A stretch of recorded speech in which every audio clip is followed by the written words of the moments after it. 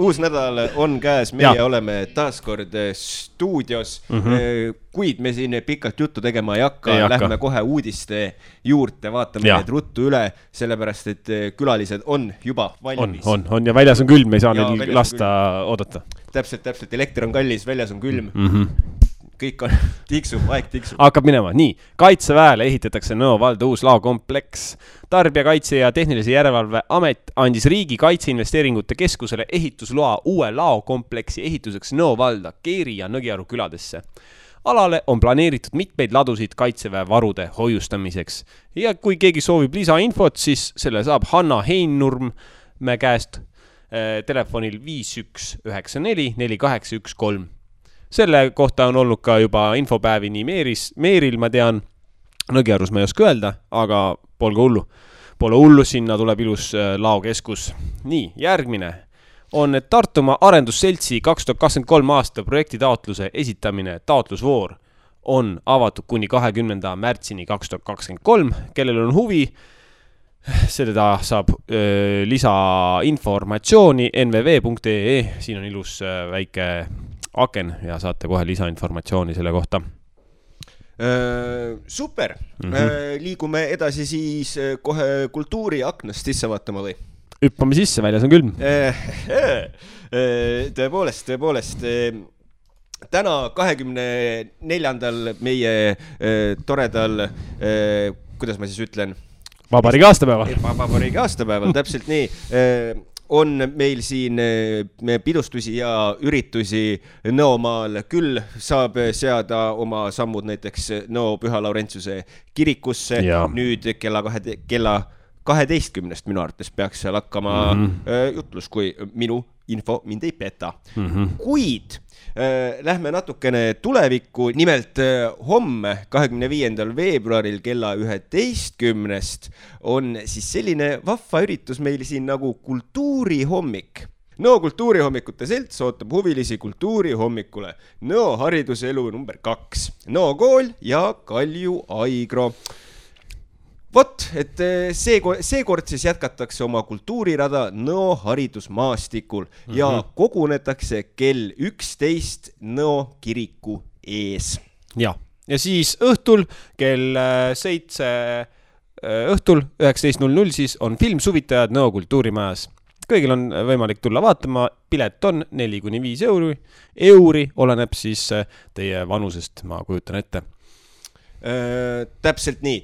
Ja kui meil on küll veebruar veel, aga märts on kohe käes, siis märtsi alguses 3. märtsil kell 19.00 soovitame seada oma sammud Tõraverre Tartu observatooriumisse tähted, sest seal toimub selline asi nagu tähtede õhtu, maailma suurimad teleskoobid. Mine Tõraverre koos teadlastega tähti uurima. Sel korral tutvustavad teadlased Taavi Tuvikene ja Anni Kasikov maailmas suurimaid teleskoope. Selge ilma korral saab muidugi nende teleskoopidega ka taevast vaadata, mitte siis maailma suurimate teleskoopidega, vaid teleskoopidega, mis on observatooriumis. Täpselt nii. Seega siin on kohe kirjas ka, et soovitatakse riietuda soojalt, seega pange kombed selga ja seadke oma sammud reedel 3. märtsil siis observatooriumisse ja seal saate kindlasti loodetavasti näha tähti ja saada targemaks suurimate teleskoopide teemal. Ja ma arvan, et praeguseks ongi kultuuri uudistega kõik. Täpselt, nõus. Ja soovime veel, enne kui külalised tulevad, ilusat vabariigi aastapäeva teile kõigile. Tundke ennast vabalt, tehke mida tahate ja muud ei oskagi öelda. Täpselt, nautige. Jah.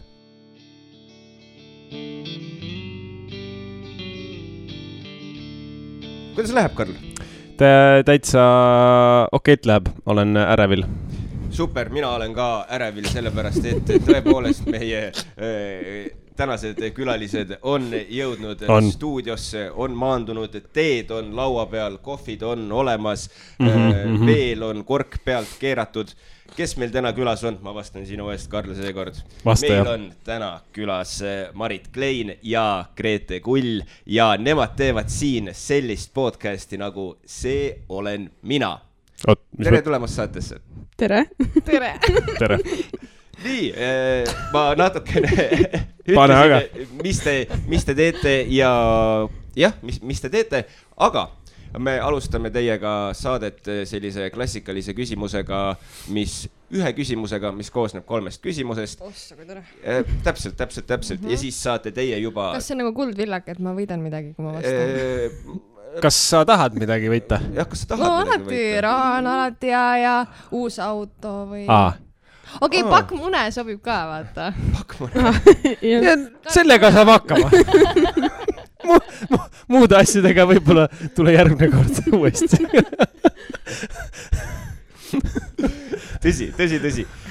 Aga see üks küsimus, mis koosneb 3 küsimusest, kõlab nii. Rääkige siis oma sõnadega ka, et kes te täpselt olete, kust te tulete ja millega siis ikkagi täpselt tegelete? Mina pean alustama. Sa oled noore. Okei. See sai selgeks vähemalt. Jah, mina olen siis noorem. Aga mina olen Grete, millega me siis igapäevaselt tegeleme. Me podcasti alaselt siis teeme podcasti. See ei ole mina, muhu. Ja räägime vaimsest tervisest. Ta vist tahad isiklikult teada, millega sa tegeled.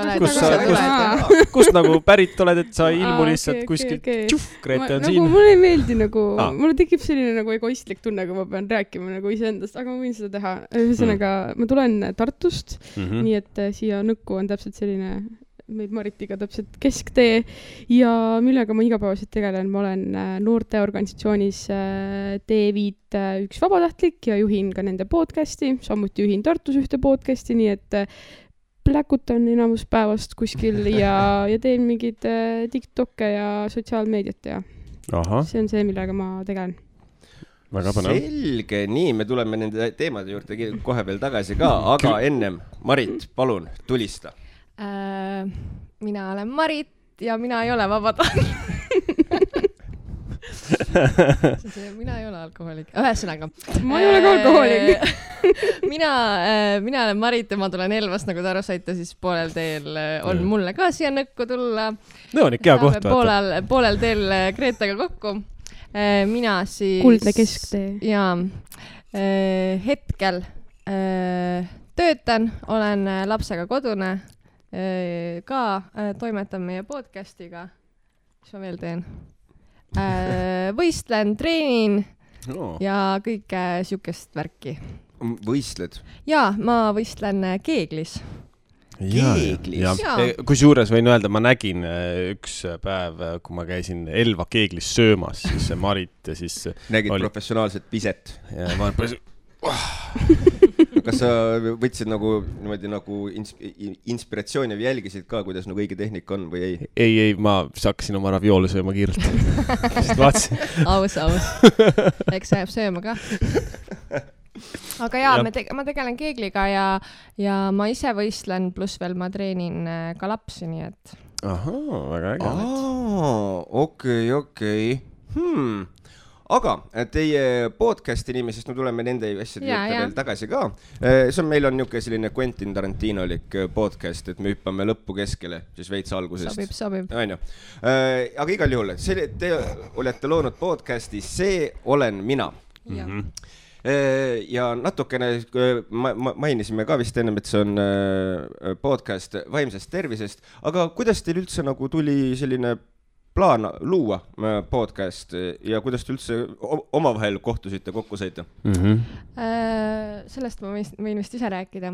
Sellega on niimoodi, et podcasti sünd ja mõte siis sai alguse minust ja see sai suuresti selle tõttu, et kuna kui ma ise olin nagu vaimse tervisega veits kimpus, siis ma nägin, et Eestis puudub selline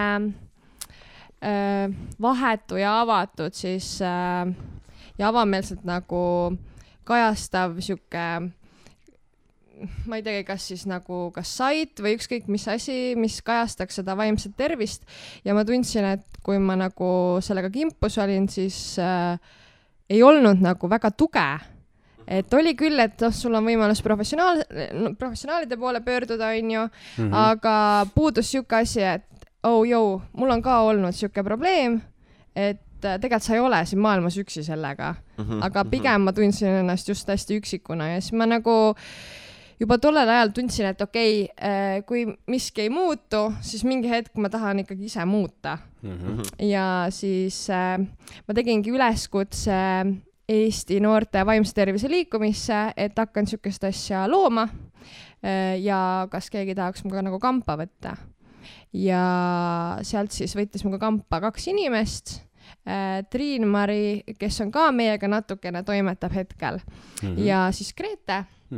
Aga Gretega me puutusime kokku ka tegelikult mõned aastad varem, kui me käisime kogemusloo koolitusel.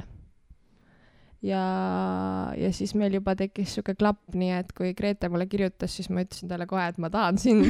Et ma vajan sind, vaata, ma tahan sind, et tule palun aita mind, et kuna ma teadsin, et Grete neid podcast'e on teinud ka, see tundus nagu igati loogiline valik, et I need Grete. Kuidas see, kas see siis, sa rääkisid, et kui sul endal oli sellega muresid, et mitte nagu professionaalset abi ei tahtnud, siis tahtsid nagu, ongi mingeid nagu lugusid või mis teistel on? Või? No see ongi niimoodi, et ega ma olen saanud ka professionaalset abi. Et see on ikkagi, et ma olen külastanud psühholooge ja psühhiaatrit ja kõike nii, aga lihtsalt, et kui me praegu räägime ka, siis Peaasi teeb ka tegelikult, ma ei tea, kas ta enam teeb, aga tegi ka podcast'e, kus oli siis see psühholoogid ja nõustajad nagu kaasatud.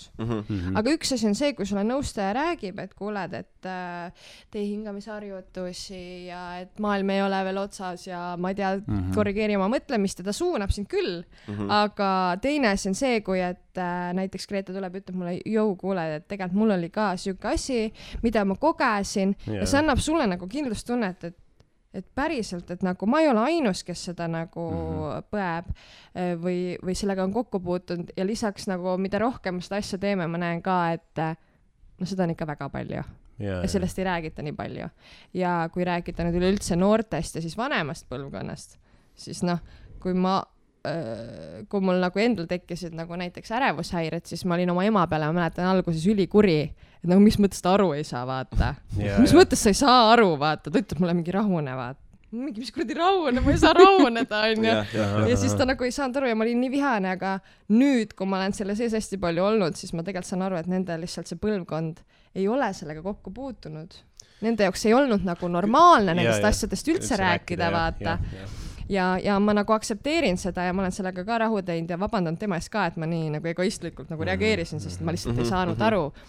Aga nüüd ma näen, et seda on aina rohkem vaja nagu kajastada. Ja ongi, et see, et me räägimegi avameelselt, see tähendab seda, et ma ütlengi, ma kogesin kõike seda, ma ei pea kattima välja, et näed, neid asjadest me ei räägi, vaata, et see on mingi tabuteema või midagi, vaid ma räägingi nii nagu päriselt oli, et kui me lubame, ma ei tea, seksi ja värki nagu tele-eetrisse või kuskile niimoodi meediasse, et miks me siis ei või rääkida, mis nagu päriselt nagu inimeste sees toimub, et minu arust on see nagu... Ei tohi nagu ilustada, nii öelda. Et kuidas ta oli, kui sa tundsid ennast niimoodi, siis sa ütledki, ma tundsin ennast niimoodi, või siis ütled, et ma ei tea, mis põhjusel, et küsid, et miks sa niimoodi teed, sa paned mind tundma mis iganes pidi. Et ma ise saan ka sellega seostuda, et nagu vanem generatsioon just nagu, või minu vanemad ja siis vanavanemad, et seal, see tuleb ka vist nende minevikust või siis sellest nende kasvatusest. Sellepärast ei saa neile ka nagu otseselt ette heita seda asja. Aga sellest arusaamine võtab vist natuke aega. Miks sul oli midagi? Võtsin sult sõnast, sorry. Ei, ma kuulasin, ma nõustusin teiega agressiivselt oma enese sees kõikidel nendel teemadel, aga jah, ma arvan, et üks põhjus, mille pärast vast ka on nagu nendel teemadel, või vaata, nagu sa ütlesid, et ei saa ausalt rääkida, ongi see, et vaata, need on nagu teemad, mis nagu võib-olla päriselt nagu tekitavad sellist nagu ebamugavust, mis tuletavad inimestele meelde, et tõepoolest inimeseks olemine ei ole ainult selline lust ja lillepidu, vaid vahepeal on seal nagu selliseid olukordi, kus sa oled what the hell is happening. Ja muideks see on täitsa nagu hea, mis sa just ütlesid, sest et ma nagu, kui tuua jälle see vanem generatsioon, siis väga hästi tuleb meelde, mul üks sugulane rääkis, et kes on ka juba ma arvan, et ta on 60-ndatest, 70-ndatest daam juba ja tema ütleski nii, et noh, kui sul oli mure, siis sind tembeldati kohe hulluks ja sul oli variant, kas sa lähed hullumajja ja siis sul on nagu, noh, sa oled juba mingil määral nagu ühiskonnale nagu cancel. Jep. Tollel ajal vist oli see, kus ikka oli see märk küljes, et sa olid kusagil institutsioonis aega veetnud, see vist oli selline suht siuke have fun töö otsimise ja no see on täpselt see, et umbes, et sa, kui sa olid 22 ja sul lasti on, siis sa olid vana tüdruk ja siis sa olid juba siis oli ka kõik et jumala haige süsteem selles mõttes, aga mul on hea veel, et me liigume ikkagi paremuse poole. Võiks loota küll jah, et liigume ka paremuse poole. Jah, selles mõttes nagu must, asi ei ole nii must-valge, nagu neid värve seal vahel on nagu väga palju, mis ma ei oskagi, ma tahtsin ühe raamatu pealkirju öelda, aga ma ei hakanud seda jah. Me lähme värviõpetus, siis must ja valge ei ole isegi värvid. Ei ole? Ei, must on vari ja valge on valgus. Ja värvid moodustavad musta ja valge ja värvide koosluses. Teiste värvide koosluses siis. Hea küll, ma siis rohkem ei ütle. See kunstiõpetajaks väga õnnelik, ma arvan. Nii, aga Grete, sinu pöördume nüüd nagu sinu poole ka korra, et natukene Marit rääkis, kuidas tema jõudis selle podcasti tegemiseni, aga sa mainisid ennem natukene ka, et sa pead juba enne seda podcasti pidasid sa juba 2 podcasti siis veel, sain ma õigesti aru? Räägi paari sõnaga nendest ka ja kuidas siis sina omakorda jõudsid siia See olen mina podcastini? No need esimesed 2 on seotud nagu üleüldse noortega ja sellise noorte maastikuga, ehk siis nagu noorsootöö vallas. Noorteaken on nagu Tartu noortele suunatud, sest seda koordineerib Tartu Noorsootöö Keskus ja T-Vida podcast siis T-Vid tulevikku on selline üle-eestiline, mis on siis noorte infoportaali T-Vid selline nii-öelda üksus, et tänu sellele siis ka räägitakse iga kuu erinevatest teemadest. Seal on ekspert ja noor ja siis nendega me vestleme erinevatel põnevatel teemadel ja küsime mingeid küsimusi, mida noored on tahtnud teada. Et selles mõttes sellised, kuna ma ise olen juba selline kuskil 7-8 aastat olnud nagu tegutsenud aktiivselt nagu noorte valdkonnas, et siis see on nagu minu teema ja need podcastid tundusid sellised nagu väga ägedased, mida teha. Ja ma olen nagu arvamusel, et kui võimalused tulevad, siis nendele tuleb öelda jah ja siis hakata alles pärast muretsema, et mida ma nüüd ütlesin ja mida ma nüüd tegin. Ja nii ka nende 2 podcastiga läks, et ma ütlesin jah ja siis ma hakkasin mõtlema, et mida ma nüüd tegin. aga need tulevad täna väga hästi välja ja mul on väga hea meel, et ma saan neid teha. Aga minu selline esimene podcasti kogemus sai tegelikult alguse sellest, kui ma kirjutasin oma algatusprojekti, et me tegime ühte sellist podcasti sõbrannaga. Sellel oli 4 episoodi, see oli väga äge tegemine ja pärast seda siis tekkis see pisik, et tahaks veel nagu pläkutada. Aga siia podcasti ma tõesti sattusin nagu tänu Maritile, kuna Marit selle postituse tegi ja ma teadsin, et see on midagi, mida ma teha tahan, kuna ma ise ka olen väga selline aktiivne vaimse tervise vallas just noorte seas, et mul on väga-väga oluline noorte vaimne tervis ja see, et noored oleksid kuulatud ja noortel oleks hea olla. Ja enne seda podcasti ma juba tegutsesin sellise oma algatusega nagu vaimse tervise klubi, mis siis oli ka suunatud noortele, et me saame kord nädalas kokku, meil on 1,5 tundi sellist vaba aega, meil on olemas vahendid, mis ma olen nagu sinna soetanud ja otsinud ja me saame meisterdada, teha ükskõik mida, mis nagu tekitaks korraks sellist nagu lõõgastustunnet, et me saame lihtsalt kõik oma asjad ära anda ja midagi teha. Ja siis see tundus nagu väga hea asi, kust edasi liikuda selle vaimse tervise teemaga. Ma kuulen sind ja ma praegu mõtlen, ma ei saa aru, kuidas sa kogu selle aja leiad, et kõike seda teha. Ja ma mõtlesin, et ütlesid, et sa noortega tegelenud juba 7-8 aastat. No ma arvan, et 7 on selline nagu umbes midagi. Siis kui ma vaatan, sa tundnud ka väga noor, et mõtlesin, et nagu juba 10 hakkasid tegema. Ma arvan, et ma võisin olla küll mingi 11 või midagi sellist. Et nagu kui ma esimest korda mingid asju tegin. No mul oli see imelik komme väiksena, et mulle ikkagi meeldis oma nina igale poole toppida, siis nagu sellepärast ma igal pool ka nagu tahtsin olla ja teha ja vahepeal ei vanus ette, aga siit ma olin nagu, et ma tahan ikka teha ja et selles mõttes väga järjepidev, väga äge, väga vinge. Nii, ja siis nüüd siis Marit kirjutas sulle, siis sa ütlesid jaa ära ja siis hakkasid mõtlema, jah, võib ka nii öelda. Ei, selles mõttes, et ma olin nagu enamjaolt kindel, et ikkagi tahan seda teha, aga ma lihtsalt, mul on endal nagu see, et tuleb mingi pakkumine, et võin väga hea näite tuua, et mulle tehti pakkumine osaleda ühel laivi siis läbiviimisel, et mina läksin see laivi nagu koordinaator seal või koordinaator on vale sõna, ühesõnaga moderaator. Ja siis ma ütlesin nagu jah, et samal ajal kodus ise mingi nõusid pestes samal ajal, mingi ja ma tulen ja siis see kõne läks kinni ja siis ma olin nagu mingi 2 nädalat aega, mul on 2 nädalat aega, mida ma just ütlesin ja see oli veel Sotsiaalkindlustusametiga koostöös, ehk siis nagu väga selline viks ja viisakas ja siis mul oli ikka väga suur paanika, et nagu miks ma selle jah ütlesin ja mitu korda mõtlesin, et ma ikka ütlen ei, aga siis ma olin nagu, et ei, et sa ütlesid jah, järelikult see on nagu mingi märk, et podcastiga on sama asi, et aga Maritiga, kui Marit mulle kirjutas, et davai, et teeme ära, siis mul ei olnud nagu seda nagu kahtluski hetkeks, et ma ei taha siin nagu olla või seda teha. Et aga ma arvan, et siinkohal on väga oluline mainida, et sellist asja teha pead sa ise olema nagu vaimselt sellises stabiilses kohas, et seda päris niimoodi me ei saa teha, et kui me mõlemad oleme kuskil mustas augus ja siis samal ajal jutustame teistele, kui hea on elu ja kuidas peab nagu olema, et selles mõttes ma tundsin, et ma olen sellel hetkel selles kohas, et ma saan seda teha ja selle ma siis ka Maritiga ette võtsin. Väga huvitav ütlesid, et vaata, et sa pead olema vaimselt ise ka selles stabiilses kohas, et aga samas, kas ei olegi niimoodi, et kui sa ei olegi mustas augus, siis sa räägidki sellest või? Ei, no see on, et sa võid sellest ju rääkida ja see on ju väga oluline, et sa sellest räägid, aga sa ei saa ise endale haiget teha. Et kui sa ikkagi oled mustas augus ja peaksid sellist podcasti tegema, siis paratamatult ükskõik, mida sa ka ei teeks, sa teed endale haiget ühel või teisel määral. Et ma arvan, et Marit saab nõustuda selles osas, et sa pead olema kuskil paremas kohas endaga.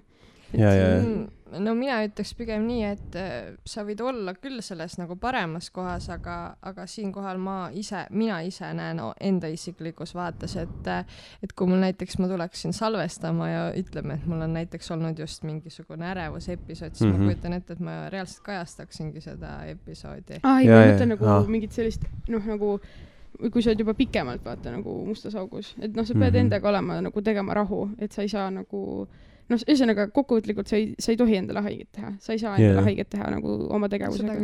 Et kui sa endale ikkagi haiget teed, siis ei ole päris nagu hea.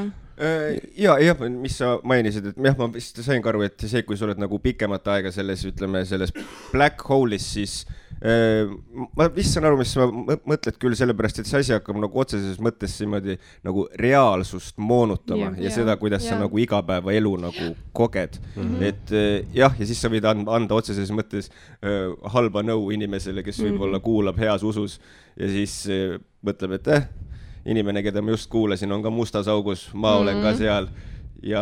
Tšau! Tšau, jah! Saame pangal kokku. Oi jumal, see läks väga tumedaks pära. See oli tume nali, jah. Aga jah, selles mõttes, et mõte on küll selline. Ega nõu andmine on väga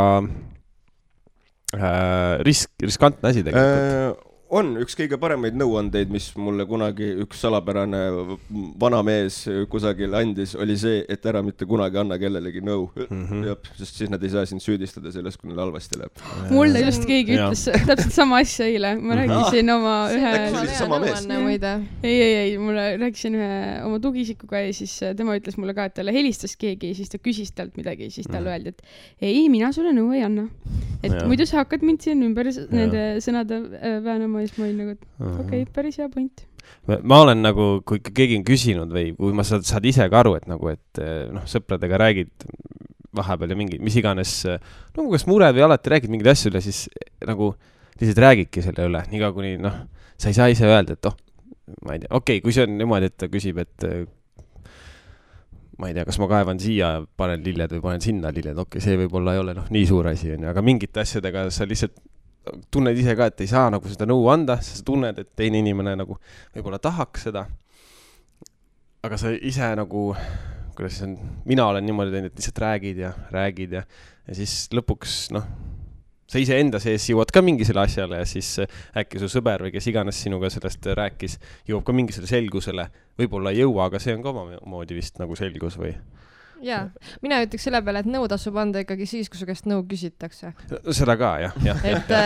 Et selles suhtes, et kui sa näed, inimene on kimpus on ja sa lähed mingi targutama, siis sellele inimesele, et jumala suva ilmselt, mida sa räägid, sest et ta ei küsinud su käest seda tegelikult.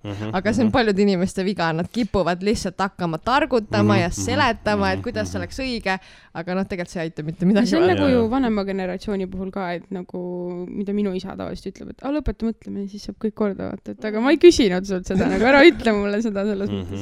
Sellega tuleb mul meelde üks taoistlik lühijutt, mis kõlab nii, et palun las ma aitan sind, ütles ahv kalale teda puu otsa pannes.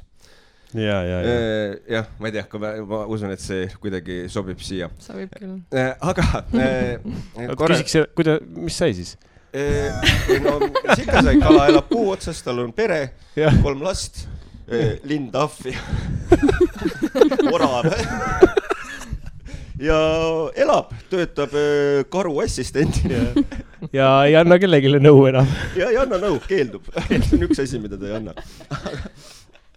Aga tulles tagasi nüüd selle podcasti juurde ja vaimne tervis on meil praegu olnud kogu aeg teemaks, aga mis on siis hetkel või praegusel tänapäeval noorte seas siis selline kõige suuremad sellised vaimse tervise nagu probleemid, mured? Sest kui mina olin veel nagu teismeline, ma olen endiselt noor, aga mitte teismeline, siis, või tegelikult, kuidas... Sa oled ilus ka veel.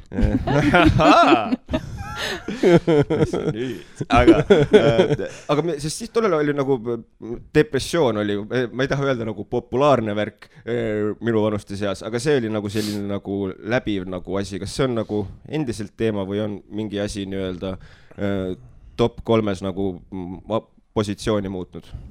Eks see depressioon on nagu endiselt teema ja kogu sellega kaasnev see ärevushäire ja paanika ja kõik see.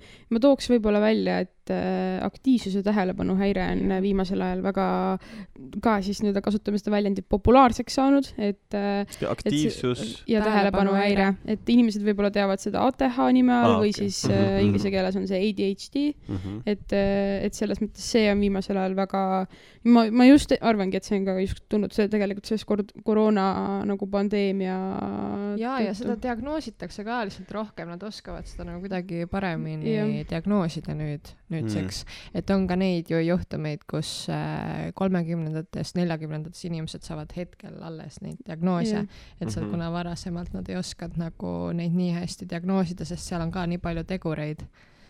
Et aga jah, see aktiivsus tähelepanu häire on küll, pluss veel söömishäired ja ärevusega seotud häired.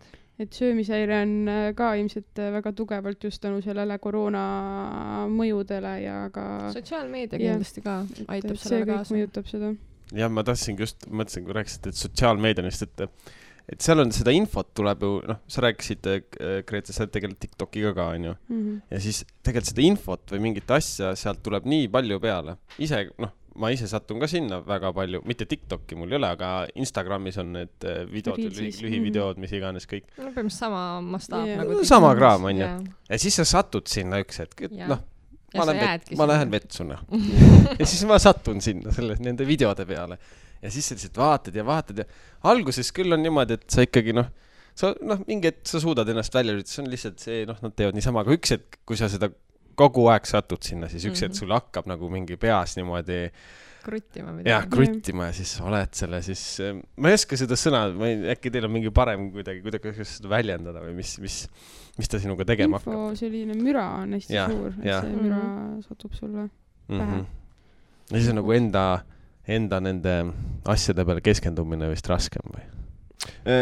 Jaa, nad veits toimivad nagu selline kvaliteetne narkootikum, vaata, sellepärast, et ma olin ka, mul TikToki ei ole, aga ma olen kogu aeg mõelnud, et on ikka imelikud inimesed, vaatavad neid mingeid lühikesi 3-sekundilisi videosid samal ajal ise kuradi YouTube short'e vaadates lihtsalt.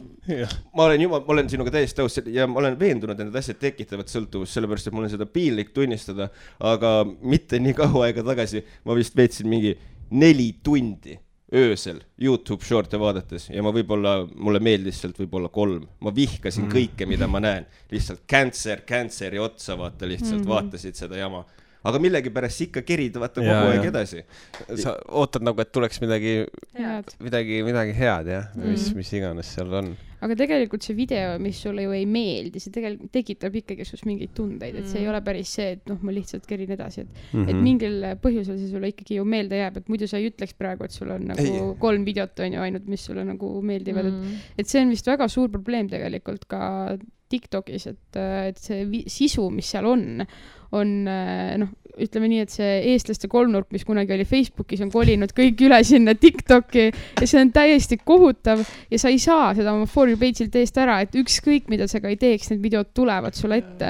Et see on väga suur nagu mõjutaja. No okei, eestlaste kolmnurk on lihtsalt nagu, vabandust väljendi pärast, lollikari on ju, mis seal kõik toimub, aga ka see, just see söömishäire, et sul tekib selline iluideaal ja meie ühiskonnas on väga tugevalt seda, et ainult peenikesed inimesed, ainult, ma ei tea, pikkade jalgadega inimesed, ilusad juuksed, ilusad silmad, ilus nägu, mitte punne, ma ei tea, mida kõike veel, et need iluideaalid on nii tugevalt nagu meil ikka veel ühiskonnas sees ja isegi siis, kui on need inimesed, kes üritavad seda murda ja üritavad sellist, ma ei tea, keha positiivsust jagada või öelda, et see on täiesti okei, siis see ei muutu, et see ühiskonna see surve on nii tugev ja tänu TikTokile, kus on ka ju erinevad filtrid on nagu Instagramis ja Snapchatis ja kõik see, et joo hommikuti seda mingit selleri mahla, kui sa tahad olla samasugune nagu mina, siis see ju mõjutab inimest nagu kohutavalt, et see on nagu katastroof, ma ei tea, kuidas selline asi saab olla.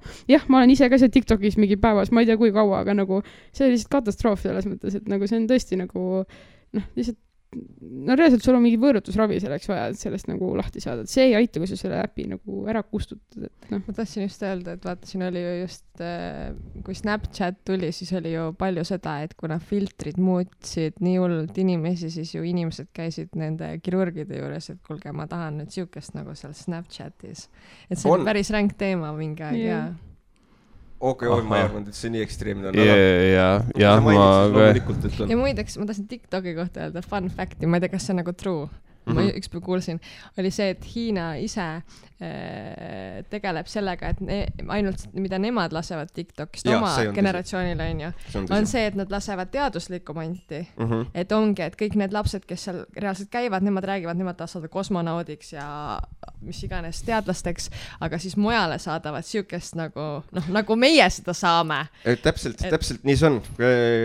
Kuulajatele ka, kes ei tea, siis TikTok on Hiinast pärit firma ja tõepoolest TikTok, mis on Hiinas, ei ole sama, mis on meil siin, et kui meil on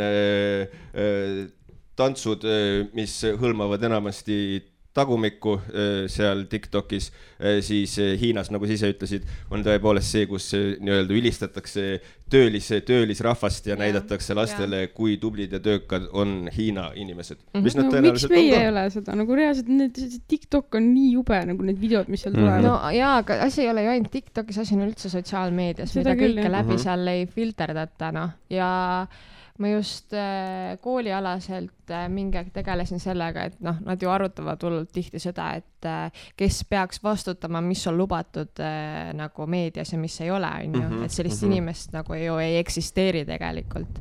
Et lihtsalt, et ongi, et sa mõtled meedias nagu siis nendes sotsmeedias? Nagu kirja mõttes ja üldiselt vaata seda, et sellepärast see on ju nagu, et öeldakse, et kohati on see ju vabaduse piiramine ja sõnavabaduse piiramine, kui sa ei lase ja tegelikult ju ei ole siukest nagu üldkontrolli.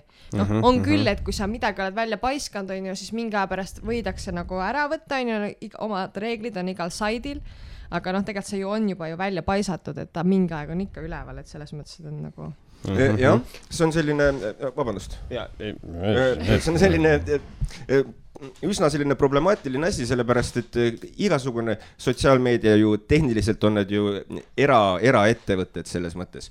Ta on väga hall ala ka mõnes mõttes. Ja seal on siiamaani on ta selline nagu, ütleme siis, debati kohas, kus nagu räägitakse nagu seda, et mis hetkest nii-öelda see eraettevõte on nagu midagi muud, mitte eraettevõtte, sellepärast, et nad nagu mõjutavad nii palju, vaata nagu mingid Twitterid, Facebookid, nad otseses mõttes mõjutavad valimisi ja asju, on ju. Et kas see oleks üldse nagu mingisugune eraldi seisev mingisugune asi, et ütleme, et nad on muutunud millekski muuks ja mitte keegi ei tea, mis asi see nagu täpselt on. No, ses mõttes ju vaata, kui sa võtad ajalehed, ütleme, ja ajakirjandus, neil on ikkagi mingised need eetikakoodeksid ja mingid... Aga samas see on ka muutunud.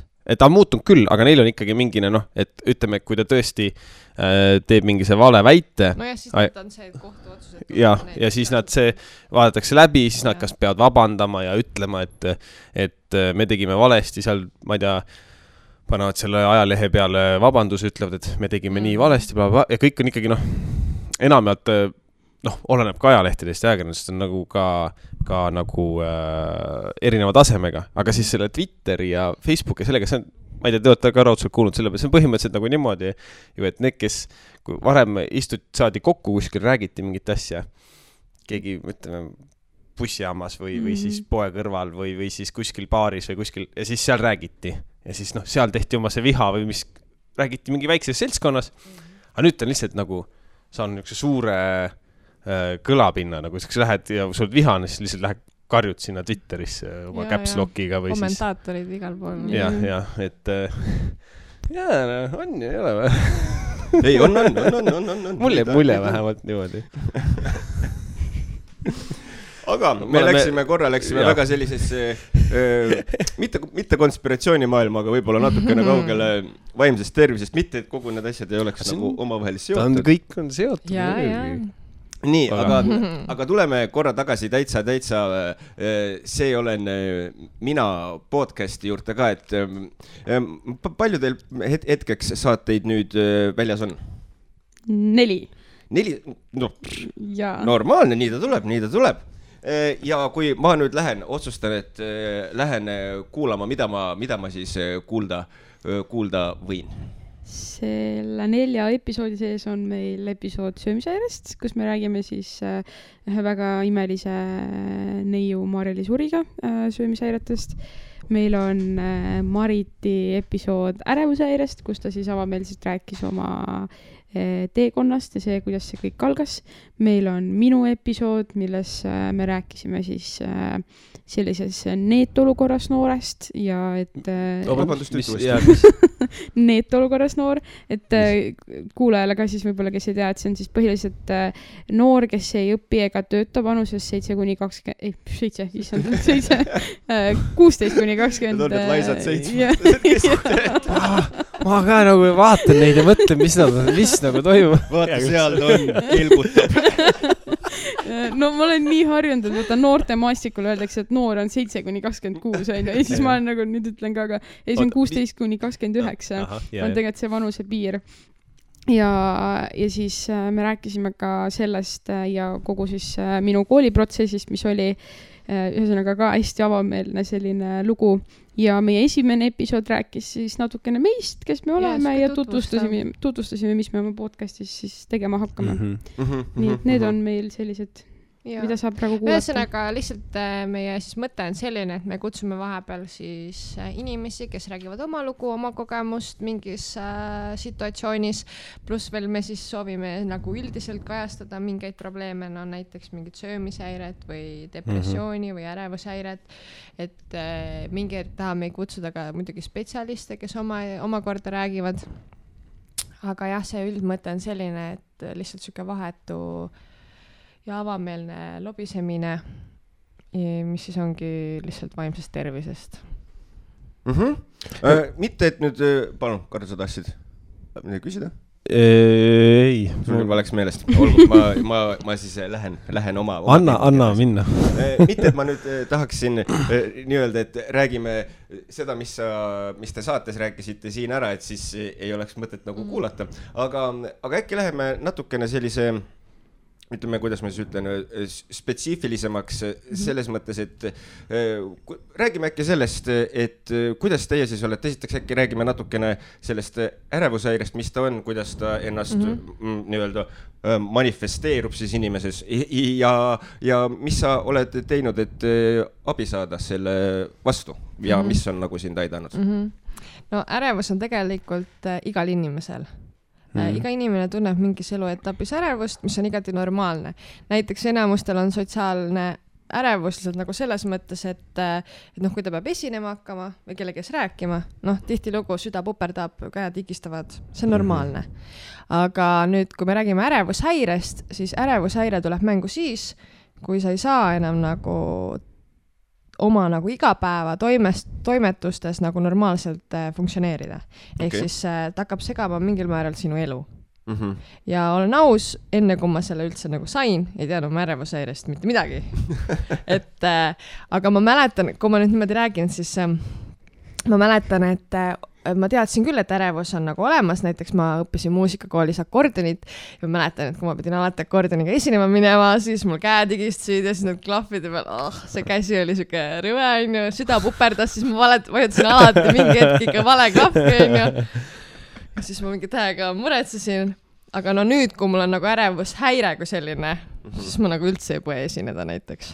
Et see on nagu oma mingid teistsugused nagu positiivsed jooned olen ka selle sees leidnud, et nüüd mul ei ole mingi mure täiesti suvalise inimese juurde minna ja rääkida talle mingi hull lugu ja näiteks mingi klassi ees esineda või ongi, et näiteks ma nüüd võtsin küll akadeemilise, aga ma läksin magistrisse ja siis me seal hästi palju tegime grupitöid. Siis mina olin alati see, kes pandi rääkima, ma davai, vaata lebalt, ja siis hästi palju nagu tegelesin selle poolega. Aga jah, minul oli siis siuke asi, et kuna meie peres juhtus siuke karm asi, et terviserikke tõttu ma kaotasin oma väikse venna. Ja aasta nagu pärast seda nüüd tagajäänud järgi ma tean, et see kõik algas siis läbi põdemata leinast, et aasta aega pärast seda ma üritasin hullult tegus olla, hullult tubli, ma käisin koolis, ma käisin öövahetustes, siis ma käisin nädalavahetustel oma vanemate juures, et nendele kõik ette taha ära teha, ja siis oligi, et aasta siis pärast seda sündmust jõudis siis nagu mulle see kõik siis nagu kuidagi ringiga, et mul tekkis siis paanikahoog, kus ma nagu reaalselt arvasin, et ma suren ära, sest et pulss lihtsalt tõusis nii kõrgele ja ärevus oli nii kõrge, sellel hetkel ma ju ei teadnud, mis see siis on. Et kui sul oled pikali ja sul on pulss, nagu ise sportlasena oskad oma pulssi mõõta, loed oma pulssi, vaat kelle ma täitsa lõpp, mul on 120, See ei ole normaalne. Pikali olles. Jumala nagu rahulikult oled ju enda arvust 120, siis mõtlesin, mida ma teen, Nüüd ma nagu räägin seda nagu naeruga, aga tollel hetkel ma nagu mingi mäletan, et ma nutsin, lükkasin jalad seinale, mõtlesin, et kurat, kui ma šokki ka saan, et ma pead jalad üleval olema, seda ma tean, vaata, kuidagi enese abi, Okei, see on huvitav asi, jätan meelde. Ei, lihtsalt, mida iganes see pea genereerib tollel momendil, siis ma juba leidsin, et okei, ilmselt mul ikka infarkti ei ole, ma oleks surnud siis juba, No tegelikult seda ränk rääkida niimoodi, see on nagu, ma räägin seda läbi nalja, aga tollel hetkel see oli ikka jumala õõvastav situatsioon. No ja siis sealt see siis kõik hakkaski veerema, et läksin järgmine päev arsti juurde, sealt tuli mingi omaette halb kogemus, tema lihtsalt naeris mulle näkku, et teil on ärevushäire, mis tahate siit umbes. Ja läks saatis mu koju. Mingi, mis ma nüüd teen, siis värisen edasi ja mingi pulss on ülli kõrge ja nagu what the hell, Et ma arvan, et too hetk see nagu süvendas, aga põhimõtteliselt ongi, et ärevushäirega on siis siuke lugu, et näiteks poodi minnes võib tekkida olukord, sa tunned, et hapnik saab otsa ja minestused tekib ja siis tihtipeale ärevushäirega inimesed hakkavad teatud situatsioone vältima, et kui neil näiteks siukses olukorras tekkis ärevus, et siis ongi, et järgmine kord ei lähe sellesse olukorda, kuigi see on täiesti vale, sest see olukord ei ole üldse seotud sellega. Ma mäletangi, et ma sulgusin ennast suht tuppa, ma olin ainult voodis, ma ei tahtnud väga kellegi rääkida, ma ei suhelnud inimestega, ütlesin inimestele, ma saan teiega kokku, tegelikult ma ei saanud kunagi nendega kokku ja üldse siuke periood oli, kuni siis ma nagu ise sain aru, et mul on vaja kuskilt abi. Õnneks tollel momendil siis, kuna meil oli see õnnetus juhtunud peres, siis pakkus kriisiabi, pakkus nagu tuge, tasuta nõustamised, asjad, värgid ja sealt ma sain väga suure nagu toe. ja siis ma jõudsingi Eesti noorte vaimse tervise liikumisse ja et mul on siis kokkuvõttes ma võin siis öelda, et mul on diagnoositud terviseärevus, et see ongi seotud sellega, et kuna meie väikse venna puhul ka ei teadnud, et tal on terviserike, terviserikke tõttu see juhtus, siis nüüd on niimoodi, et see terviseärevus kujutab endast seda, et kui mul on tervisega, kuidas ma seda selgitan, et kui mul on näiteks, et tavaline inimene pea valutab, on ju, võtab rohtu. Minul kui pea valutab, siis esiteks tänu ärevusele see peavalu on ilmselt mingi 3-kordne. Plus veel see, et kui seal on midagi veel, siis ma hakkan kohe, ma realistlikult tean, et mul ei ole mitte midagi viga, aga minu kuklas on mingisugune genereeritud mõte, mis hakkab ketrama, nii äkki sul on nüüd mingi haigus. Ja kõige hullem ongi see, et see ei anna sulle rahu ka. Ja kui ma seda nagu alguses hakkasin nagu üldse nagu tundma, siis on ju doktor Google on nagu eritege, siis sa oled kohe surnud põhimõtteliselt, sul on vähk ja sul on insult ja infarkt ja sul on kõik jutud, on ju. Seda ma tean. Jah, sul on jäänud väga vähe aega, et üldse elada, siis loed oma palved ära, mõtled, et okei, nii, 7 sekundit läbi ei olegi veel surnud. Aga jah, et ühesõnaga see genereerub nagu rohkem. Aga minu puhul siis niimoodi, et mina olen siis käinud psühholoogide juures, ma olen tegelenud sellega, ma olen mediteerinud palju, ma olen leidnud abi näiteks hästi palju metsas viibimisest, siis hingamisharjutustest ja mis mulle väga nagu endale aitas, oli see, et on inimesi, kes kirjutavad enda mingeid mõtteid lahti ja elavad läbi kirja, siis mina tegin niimoodi, et kui mul ikkagi oli hullem periood, siis ma võtsin kaamera ja filmisin ennast. Ja ma nagu läbi selle, et ma panin alati kaamera nii, et ma ise ennast näeksin, on ju, siis ma rääkisin ise endaga. Mis tõttu, et isegi kui mul oli hästi suur hoog ja kui ma rääkisin selle kõva häälega lahti, siis see nagu tõmbas kõik tagasi ja siis hakkasid ise aru saama, sa näed ise enda peegeldust ka, et kuule, tegelikult everything is fine, vaata. Et selline asi, jah. See mulle väga-väga meeldib see tehnika, kuigi ma kujutan ette, et kui sa oled sellises madal perioodis, ma ei tea, sa vaatad kunagi, oled nagu vaadanud nagu hiljem ka, mis sa nagu oled. Ei, ma isegi kui ma kirjutan, ma olen ka kirjutamist proovinud, ma ei loe mitte kunagi seda. Et see nagu sellel momendil see protsess nagu töötab, aga nende videote puhul on küll niimoodi, et ma tean, et kõiki ma pole kindlasti ära kustutanud, mul peab olema neid veel ja ma olen küll mõelnud, et näiteks kui tekib mingi olukord, et näiteks meie podcastiga seoses, et ma tahan näiteks näidata seda, et ma tunnen, et ma olen valmis, siis ma võin seda vabalt nagu jagada ja tulen lähemale. Jah, see on, ma ise olen nooruses kirjutanud nagu, et vaata see video tegemine tundub ka väga kuidagi kergem isegi kui kirjutamine, seal sa lihtsalt lased kirjutamisega ikkagi vahepeal tuleb niuke, et tahad neid sõnu ka kuidagi seada, aga kui sa hakkad lihtsalt rääkima videosse, siis väga ilus viis. Jaa, aga mis on vist selline see ühine joon seal, mis on see oluline element on vist see nagu nii-öelda iseenese peast nagu välja saada. See on emotsioonide kõikidesse välja laskmine, et see on nagu, et sa panedki vahetult jagad seda. Pole, kas sa kirjutad siis selle ülesse või räägid? Nii, aga Grete, suundume korra nüüd sinu juurde ka sama küsimusega, mis oli kõik need aastad tagasi, mis ma küsisin. No ma siis, minu selline episood keskendus sellisele kohati nagu ebaõiglust täis perioodile, et ma olin astunud gümnaasiumisse ja kõik tundus nagu tore ja lilleline olevat, aga kuniks ühel hetkel kõik nagu kukkus kolinal kokku, kuna ma ei saanud üldse nagu koolis hakkama, sest mul ei olnud selline depressioon võib-olla, ma ei olnud enda jaoks nagu lahti seletanud seda, et mul selline asi on ja mul ei olnud võib-olla sellist nagu abi, et mul olid küll inimesed enda ümber, aga nagu see ei olnud päris sama ja mul tekkis ka, kuna ma kolisin gümnaasiumis käies üksinda elama, siis mul väga tugevalt hakkas esile kerkima ka söömishäire, kuna mul oli võimalus ise ennast kontrollida ja enda toitumisse jälgida ja seda, mida teised arvavad, ma võtsin väga isiklikult ja väga südamesse. Ja minu selline lugu võib-olla räägibki seda, et kuidas tegelikult noori ei mõisteta koolis just vaimse tervise ala pealt, et kindlasti need kõik koolid ei ole samasugused ja on kindlasti neid koole, kus on väga hea süsteem nendele noortele loodud, aga minul oli väga selline keeruline periood. Mul oli tihti koolis raskusi, ma ei saanud mõne õpetajaga võib-olla läbi, mind võib-olla ei toetatud, mulle kogu aeg öeldi, et proovi ise hakkama saada ja leia abi ja midagi sellist, aga no see ei käi päris niimoodi. Ühel hetkel kooliaasta siis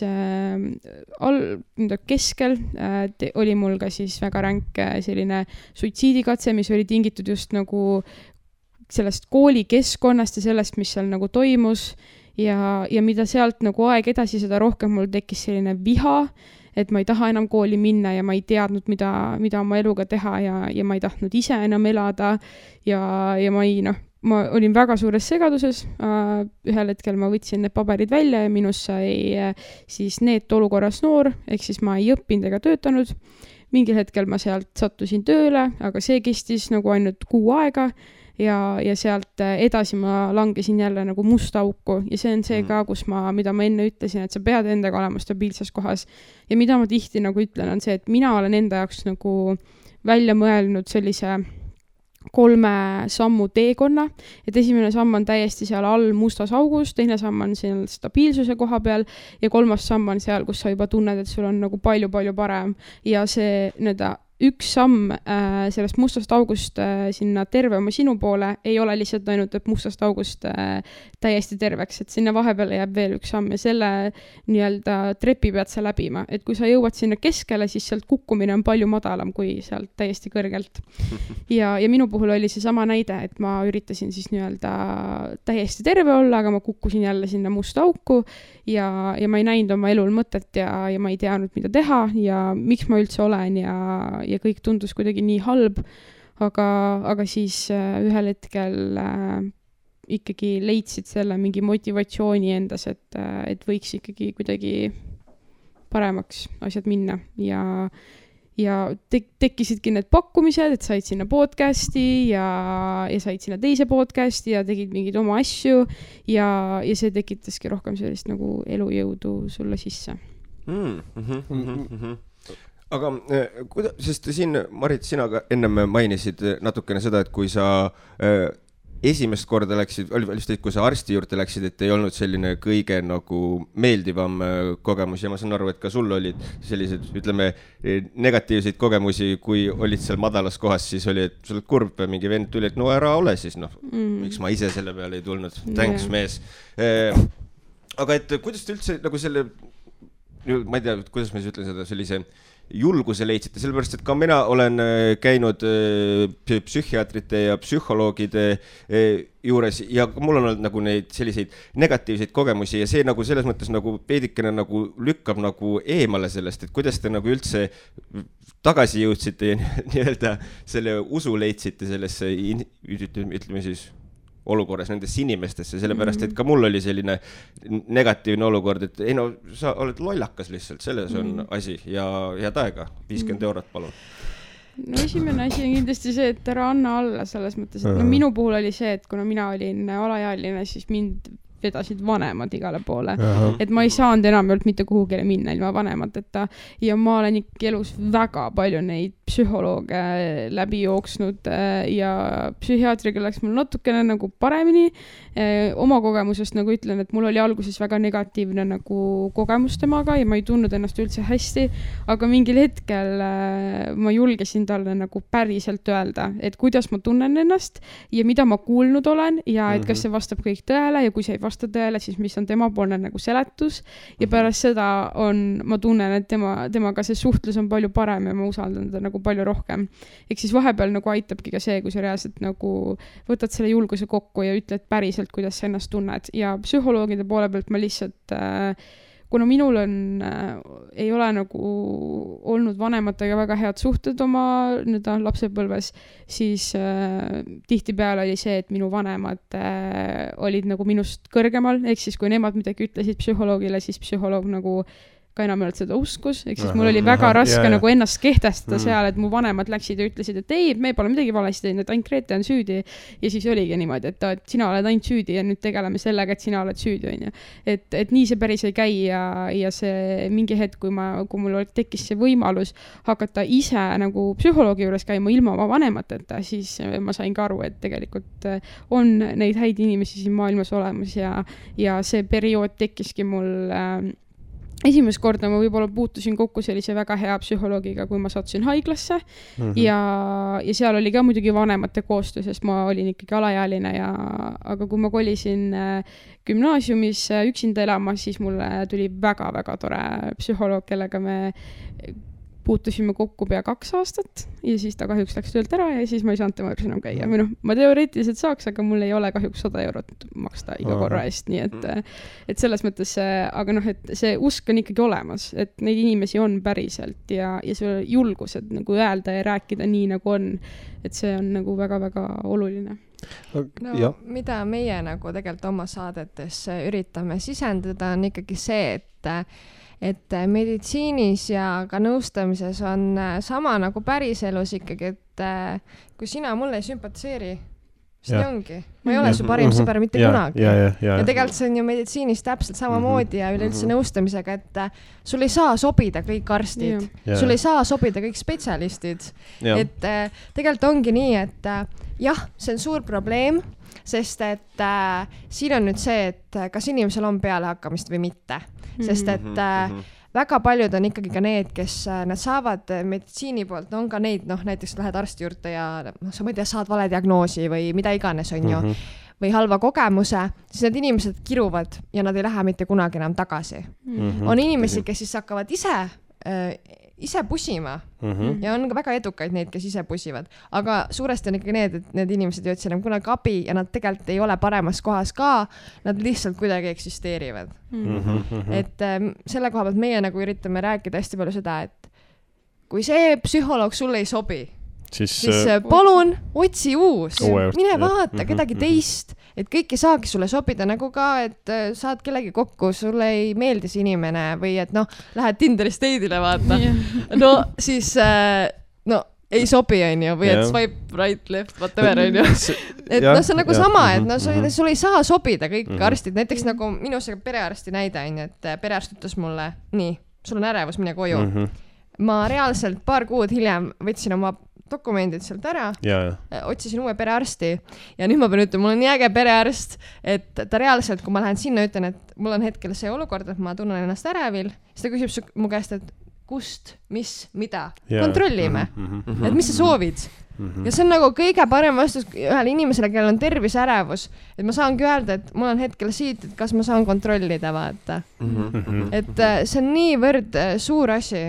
Ja õnneks nende psühholoogidega lihtsalt mul on ka, et mul lihtsalt vedas. Et ma pean rääkima ka ühe vahva näite.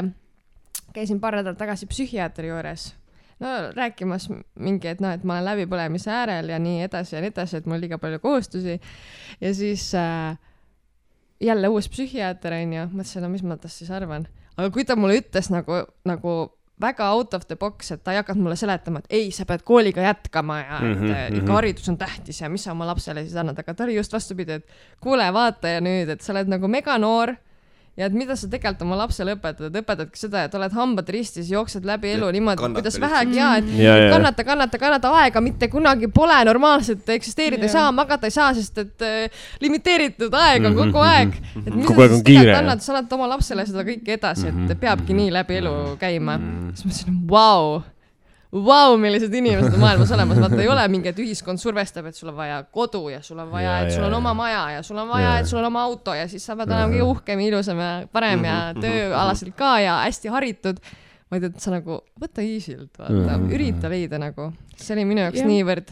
Ja siis ma tegingi, et ma võtan akadeemilise. Nagu pärast seda kohtumist ma olin, et nagu ma saan alati tagasi minna, mul ei ole seda hetkel vaja, et pigem on nagu, et pere ja kodu ja meditsiinis on nagu eriti just psühholoogi ja psühhiaatri ja üldse selle psühhiaatri nagu valdkonnas on nii oluline, et sa leiad selle õige inimese. Et see, nagu sa ütlesid, et saad vale diagnoosi või midagi, et psühholoog, kui sa lähed tema juurde kogu oma eluga, sa laod selle sinna letti, siis ta peab olema see inimene, kellega sa tunned ennast nagu 100% hästi. Et sa ei saa seal olla lihtsalt, see ei ole nagu see, et mul on 20 minutit see perearsti vastuvõtt, ma käin seal ära ja ma ei tule sinna enam tagasi, on ju, see ei ole see kindlasti ei kesta 20 minutit. 20 minutiga sa jõuad võib-olla tere ja öelda, et mis su nimi on, ja see on ka kõik, et psühholoogiga koostöö ei ole nagu see, mis on nagu me võib-olla mõne teise arstiga, et sa ükskord elus näed ja rohkem ei näe. Et see on niivõrd oluline, et sa julgeksid nagu katsetada ja proovida ja kui sa tunned ise, et sa ei julge nagu sa ei julge aega kellegi juurde panna, siis küsi või guugelda neid nimesid. Näiteks mina käisin, minul on nagu väga suur nagu error hambaarsti juures käimisega. Ma ei suuda sinna minna, ma ei lähe sinna, ma ei tee oma suud seal toolis lahti, mitte midagi. Ja ma käisin just hiljuti nagu narkoosis oma hambaid ravimas ja mul oli vaja tarkushambad välja tõmmata. Ja selliseid asju mina ei tee suu lahti, kui mulle öeldakse, et me teeme sulle süsti. Ma on nagu, ei aitäh, te ei tee mulle mitte midagi. Ja seal ma täpselt samamoodi ma otsisin kõigepealt mega pikalt seda kliinikut, et kes teeb nagu narkoosiga ja kes teeb nagu lastele narkoosiga, sest mina olen veel hambaarsti mõistes laps, mis on nii nõme, sest nagu tavameditsiinis ma olen täiskasvanu, aga no tere hommikust, on ju. No kus see on odavam? Ja ma selles mõttes, ma ei pidanud maksma selle eest, nii et selles mõttes on hea, ma ei pidanud maksma. Aga ma ka samamoodi, kui ma leidsin selle kliiniku, siis ma otsisin nagu ja guugeldasin neid hambaarsti nimesid, kõik mingid tervisetrendid ja ma ei tea, mis kõik need kohad on, mingid Facebookid, kõik käisin läbi, mingid perefoorumid, ma ei tea, no okei, naistega ja mingi perefoorum on suht halb, kus oma infot otsida. Ärge sealt võib-olla nagu väga tõetrult midagi võtke, aga midagi võib leida ikka. Seda küll, jah. Aga siis ma sain nagu aru, et need inimesed, kelle juurde ma olen nagu aja pannud, nad on päriselt nagu head inimesed ja ma läksin kohale ja mul oligi väga positiivne kogemus. Et psühholoogiga kindlasti samamoodi, et nagu nii palju on Facebookis tänapäeval neid gruppe, mis on loodud. Näiteks minul on ka ATH diagnoositud ja mina olen ka ATH ja ma ei, kas äkki oli autismispektri häire tugigrupp või midagi sellist, ühesõnaga seal on ka nagu erinevaid gruppe ja seal samamoodi on sul võimalus küsida, et kuulge, et mul on nüüd see, et ma tahaks ATH-ga minna psühholoogi juurde, keda te soovitate, kes on nagu selles nagu vallas hea, et see on nii oluline, et sa nagu jätkaksid otsimist ja leiaksid selle õige, sest muidu lihtsalt jah, nagu sa ütlesid, üksinda pusides need inimesed, neid on väga vähe, kes jõuavad lõpuks nagu paremasse kohta. Ja, et selles mõttes ka, et eks see ongi, miks me seda podcasti ka teeme, on, et lihtsalt, et võib-olla kui seda julgust napib, vaata siiamaani, siis nagu meie oma lugudest juba välja tuues ja kõike seda rääkides võib-olla nagu tekib julgus nagu tagasi, et kuule ikka võiks vaata proovida. Jep, et see ei ole nagu kuidagi häbiasi ega veider ja see ei ole kuidagi selles mõttes ma ei tea. Nagu tänapäeval on nii okei, et sa ütled, et ma käin psühholoogi juures. Come on, mul psühholoog on teine parim sõber, on ju, nagu davai, lähme. No näiteks Ameerikas on ju väga populaarne, no okei, tehakse küll Eestis ka nüüd neid K-visioone ja kõike neid on ju tööalaselt. K-visioon, no kõik need, et kui sul on tööalaselt probleem, siis teil on grupp töökaaslastega ja siis te räägite oma muresid nagu läbi. Et lihtne seletus sellele. Et lihtsalt, et Ameerikas ju on ka tegelikult väga populaarne see, et tegelikult nad tööalaselt käivadki lihtsalt psühholoogi juures, et rääkida läbi oma töömuresid. Et see on väga fine, see ei tähenda, et tal peab olema nagu kohe endal mingi probleem, aga lihtsalt läbi rääkida näiteks, et tal on lihtsalt tugi inimene, kes nagu tegeleb sellega, et ta ei pea mõtlema kogu aeg stressis tööle, vaid et ta käib seal, elab oma selle välja ja juba on nagu natuke kerge. Ja näiteks ka eriti, kui sa töötad mingi mina töötasin 6 aega Mäkis ja kujutate pilti, aga see oli ikka nagu täielik katastroof, on ju. 8 tundi kuulata lihtsalt nagu seda, et mida inimesed tahavad, midagi on valesti, midagi jäi maha, see on halvasti, see on valesti tehtud, seal ei ole seda, see on valesti, blablabla, te ei andnud mulle mu raha tagasi, te andsite mulle valesti raha tagasi, siis nagu mina ikka olin ka... kus on mu magusapu kaste? Jah, täpselt on ju, et andke mu kaste ja ma ei tea, või et ma olen järjekorras 10, aga ma soovin oma tellimust nüüd ja kohe, ja siis mingi, et okei, aga te olete järjekorras 10, te just ütlesite seda nagu mida asja, ühesõnaga, et nii nagu raske töö ja pärast seda ma tundsin ka, ka, et nagu mul oli samal ajal psühholoog ja mul oli väga hea meel, et ta oli, et ma läksin sinna ja ma lihtsalt kirusin, ma olingi mingi, et nad on nii nõmedad kõik ja mulle üldse ei meeldi, miks nad üldse tulevad sinna Mäkki, kui nad millegiga rahul ei ole ja ma ei tea, mida kõike veel. Ja see nagu koormus ka nagu sinule endale, et kui sa oled nagu vaimselt ei ole nagu heas kohas ja nagu üritad seda tööd teha ja noorena veel, kui su vanemad ütlevad, et no mis sinust saab siis, et sa ei käi koolis, on ju, et no mis sa oled siis, mis sul viga on, miks sa minu tütar oled üldse, on ju. Läbi kukkunud. Jah, et nagu, et sulle pannakse ka sealt poolt täiega suur tamp taha, et ja käi siis tööl, on ju, ja uisutad nende nagitsate peal seal päev otsa ringi ja siis noh, et selles mõttes, et aga see on reaalsus nagu lihtsalt kõik, mis maha kukub, see sinna maha ka jääb, eks siis see on täiesti norm, kui sa astud mingile nagitsele peale, sa oled mingi, ok, tavai, ma lükkan su laua alla nüüd pai, on ju, et selles mõttes noh, ma ei oska seda paremini kirjeldada, aga et noh, et kui sa lubad, ma hakkan kasutama uisutasid nagitsate peal ringis. Ma ise mõtlen sama praegu. Mis su hobi on? Vabandust. Ei, see on väga okei. Aga et selles mõttes jah, et nagu see on nii oluline ja tänapäeval on ka nagu see, et see julgus minna või psühholoogi juures käia, see on nii okei, et see ei ole nagu mingi tabuteema ja see... Ja, aga nende juurde lihtsalt ei saa, olgem ausad. Aga õnneks on 3 kuud, 4 kuud, aga õnneks on hea see, et väga palju on viimasel ajal tekkinud ka kogemusnõustajaid ja just neid kogemusnõustajaid, kes on nagu päriselt paberitega, mitte need, kes on ise hakanud. Mitte mul nende vastu midagi ole, nagu meie, jah. Nagu mitte mul nende vastu midagi oleks, aga lihtsalt kui sa lähed inimest päriselt aitama, siis sa pead ikkagi mingi asja läbima. See on täpselt nagu tugiisikutega, et nad peavad ju midagi läbima, nad ei saa päris niisama minna. Et selles mõttes, et kogemusnõustaja on ikkagi ka väga sarnane psühholoogile, tal ei ole küll seda nagu teaduslikku ja seda nagu, ma ei tea, bakalaurust ja magistrit on ju, aga tal on kogemus selle kindla teemaga, kus ta nagu ennast siis harib ja nendega räägib, et ja see on ka see, mida võib-olla meie podcast natuke teeb, nagu sa ütlesid, et me annamegi läbi kogemuse ja läbi inimeste lugude seda nagu motivatsiooni ja seda julgust, et seda teeb ka kogemusnõustajad.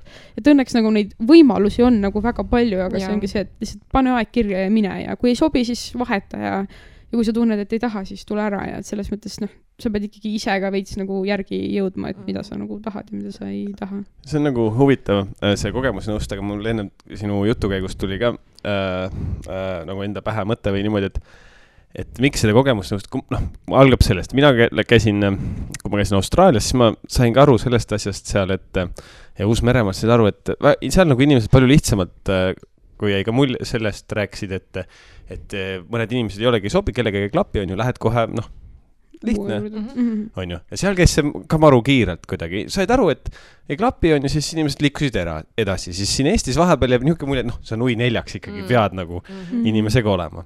Aga seal oli ka see samune asi, et vanemad, kui ma elasin seal peres, on ju, nendega, siis vanemad rääkisid oma lastega kõigest ja palju nagu, ja mulje teistmoodi. Ja siis mulje nagu seal vanema oligi siis nii-öelda see kogemusnõustaja, sest ta on kogemustega vanem inimene ja ta räägib. Aga siin võib-olla Eestis äkki ongi, et vanemad ei räägi oma lastega niimoodi sellest, sest et nad pole ise harjunud enda vanematega niimoodi rääkima, on ju. Ja siis... surnud ringi ühesõnaga. No jah. Ei räägi ja kõik kannatavad. Ei, see ongi põhimõtteliselt niimoodi, tegelikult väga hea, et selle näite tõid, ma mõtlen praegu oma vanemate peale kohe hakkasin mõtlema, ongi see, et no sorry, aga rasketel teemadel ei räägita kunagi. Ja, et ongi, et ikka vahepeal nagu tulevad jutuks, et mis siis omal ajal oli, on ju, ja nii, aga mingi raske olukord. No nad ei räägi seda lihtsalt. Ja nad ütlevad ka, et aga me saime hakkama. Et meil ei ole millegile kurta. Ja. See on nagu okei, aga noh, nüüd ongi, et läbi enda kogemuse ma tean ka, mida siis mina oma lapsele teistmoodi annaks. Mina näen ka, et sa räägidki avameelest kõigest. See on vist kõiki inimestega niimoodi, kes on vaimselt nagu uhuud veits, vaata, on ju. Ja mitte nagu solvata, aga kes on veits vaimselt uhuud, et kõik ütlevad, see on ilmselt nagu väga tihe lause, et kui mina lapse saan, siis minu laps kasvab täiesti teistmoodi, et nagu mina räägin kõigest, nii et selles mõttes hea, et ja sa ütlesid, et sa nagu, et vanemad ütlesid, et aga me saime hakkama ja nii, siis näiteks minul on ka olnud nagu terve lapsepõlv ja nagu vanematega halvad suhted ja nüüd, kui ma olen nagu täiskasvanu ja noor täiskasvanu, siis vabandust, kui mu ema peaks seda kuulama, ühesõnaga, siis hambaarstile noor. ütleb seda kohe, et no. Sa ei ole noor täiskasvanu. Ravi enam hambaid. Hakkad sul kohe raha sisse nõudma. Ma loodan, et mitte. Aga et nüüd, kui ma olen täiskasvanu ja ma elan oma vanematest eraldi ja mul on täiesti iseseisev elu, siis isegi siis mul on raske oma vanematega rääkida rasketest teemadest. Mul ei ole talle mitte kunagi kerge öelda, et ma lähen täna psühholoogi juurde või midagi ja ma isegi ei suuda nagu, ma olen selles kohas hetkel ka, kus ma olengi oma emale öelnud, et ma ei ole täna valmis pereteraapiaks, ma ei ole valmis täna minema teiega sinna psühholoogi juurde ja rääkima avatult sellest, et mis meie nagu peres on toimunud ja kuidas me oleme üksteisega käitunud ja mis on toimunud. Ma ei ole selleks valmis, sest ma ei ole veel kindel, kas ma olen nagu enda sees nagu jõudnud selgusele üldse asjades.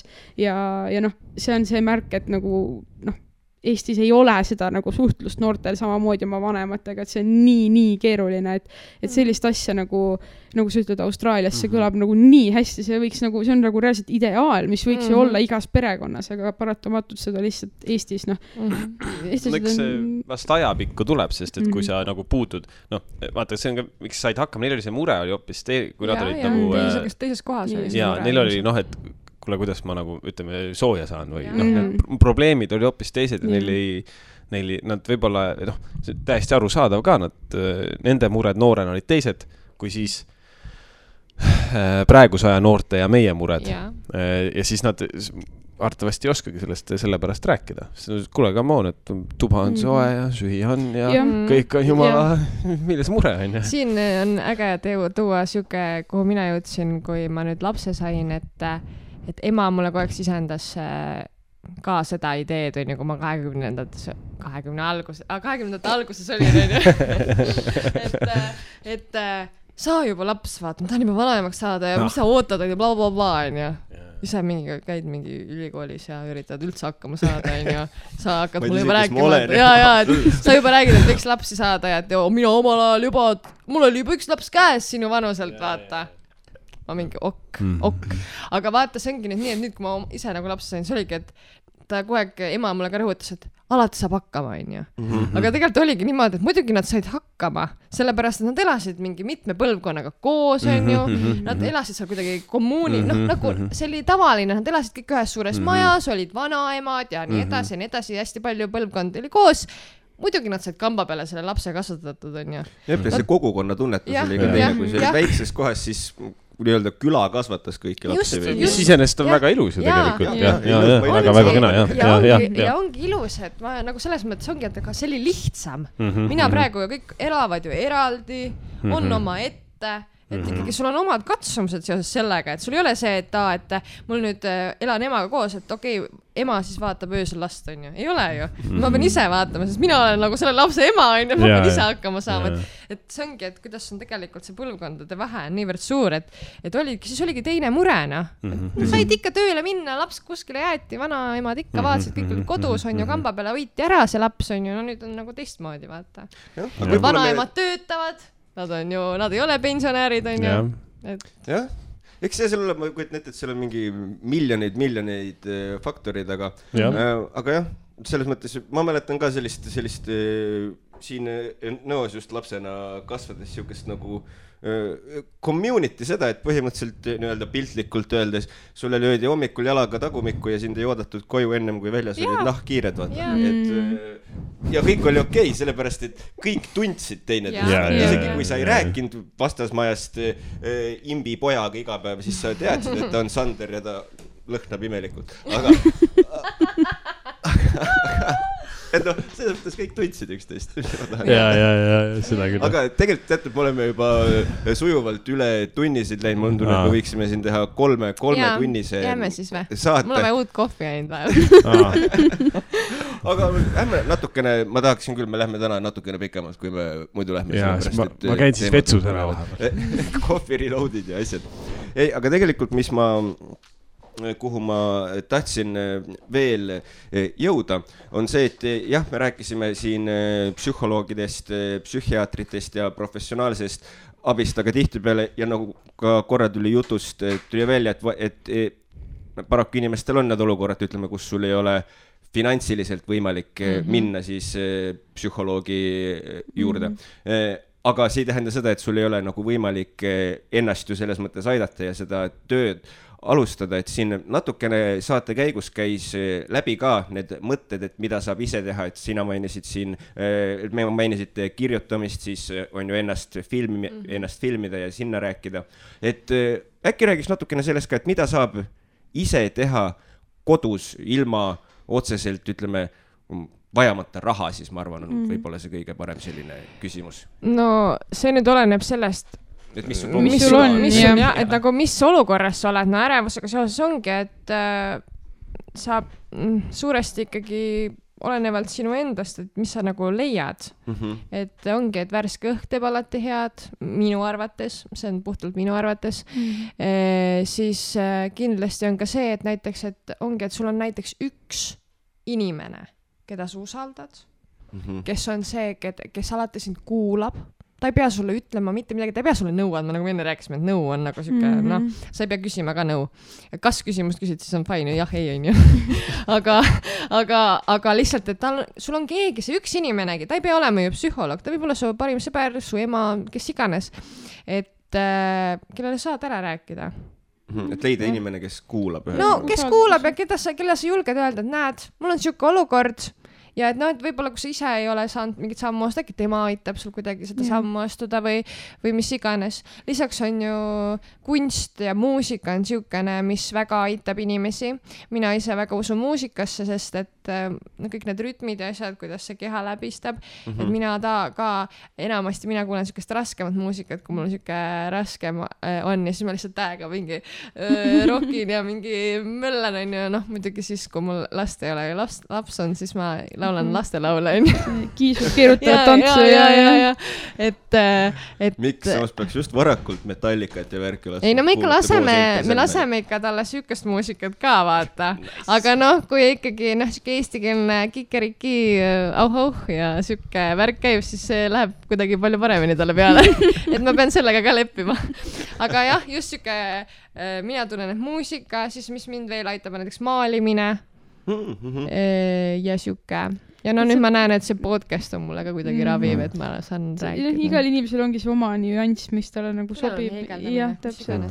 Aga kindlasti näiteks ka ärevuse puhul, kui sul tekib selline võib-olla ärevam hetk, siis on ju olemas erinevad leheküljed. Näiteks Vaikuse minutid pakub väga häid neid hingamisharjutusi, mida loevad peale väga ägedad häältega näitlejad ja peaasi.ee, et näiteks ka nagu Mariti puhul see terviseärevus on see, et kui ta läheb arsti juurde, ta ütleb, et tal, ma ei tea, õlg valutab, siis tema jaoks ongi vaja seda, et ta läheb, ma ei tea, mis õlaarsti juurde selle asjaga kontrolli, et ta saaks teada, et tal ei ole midagi viga, et siis ka näiteks peaasi.ee lehelt on ju väga hea leida neid asju, et kui sa tunned, et no ma ei tea, et mul on nagu mingi suur paanika ja ma lähen loen ja saan aru, et okei, aga need tunnused on tegelikult paanikahäire omad, et siis noh. Siinkohal ma kohe mainin, et kui minul see kõik algas ärevushäire, siis oligi, et peaasi.ee leheküljelt on tegelikult nad välja toonud väga selgelt, et kui sul on depressioon, mis on sümptomid ärevusega samamoodi, siis tegelikult mind aitas see mega palju, et ma lugesin kõva häälega ette kõik ärevuse sümptomid,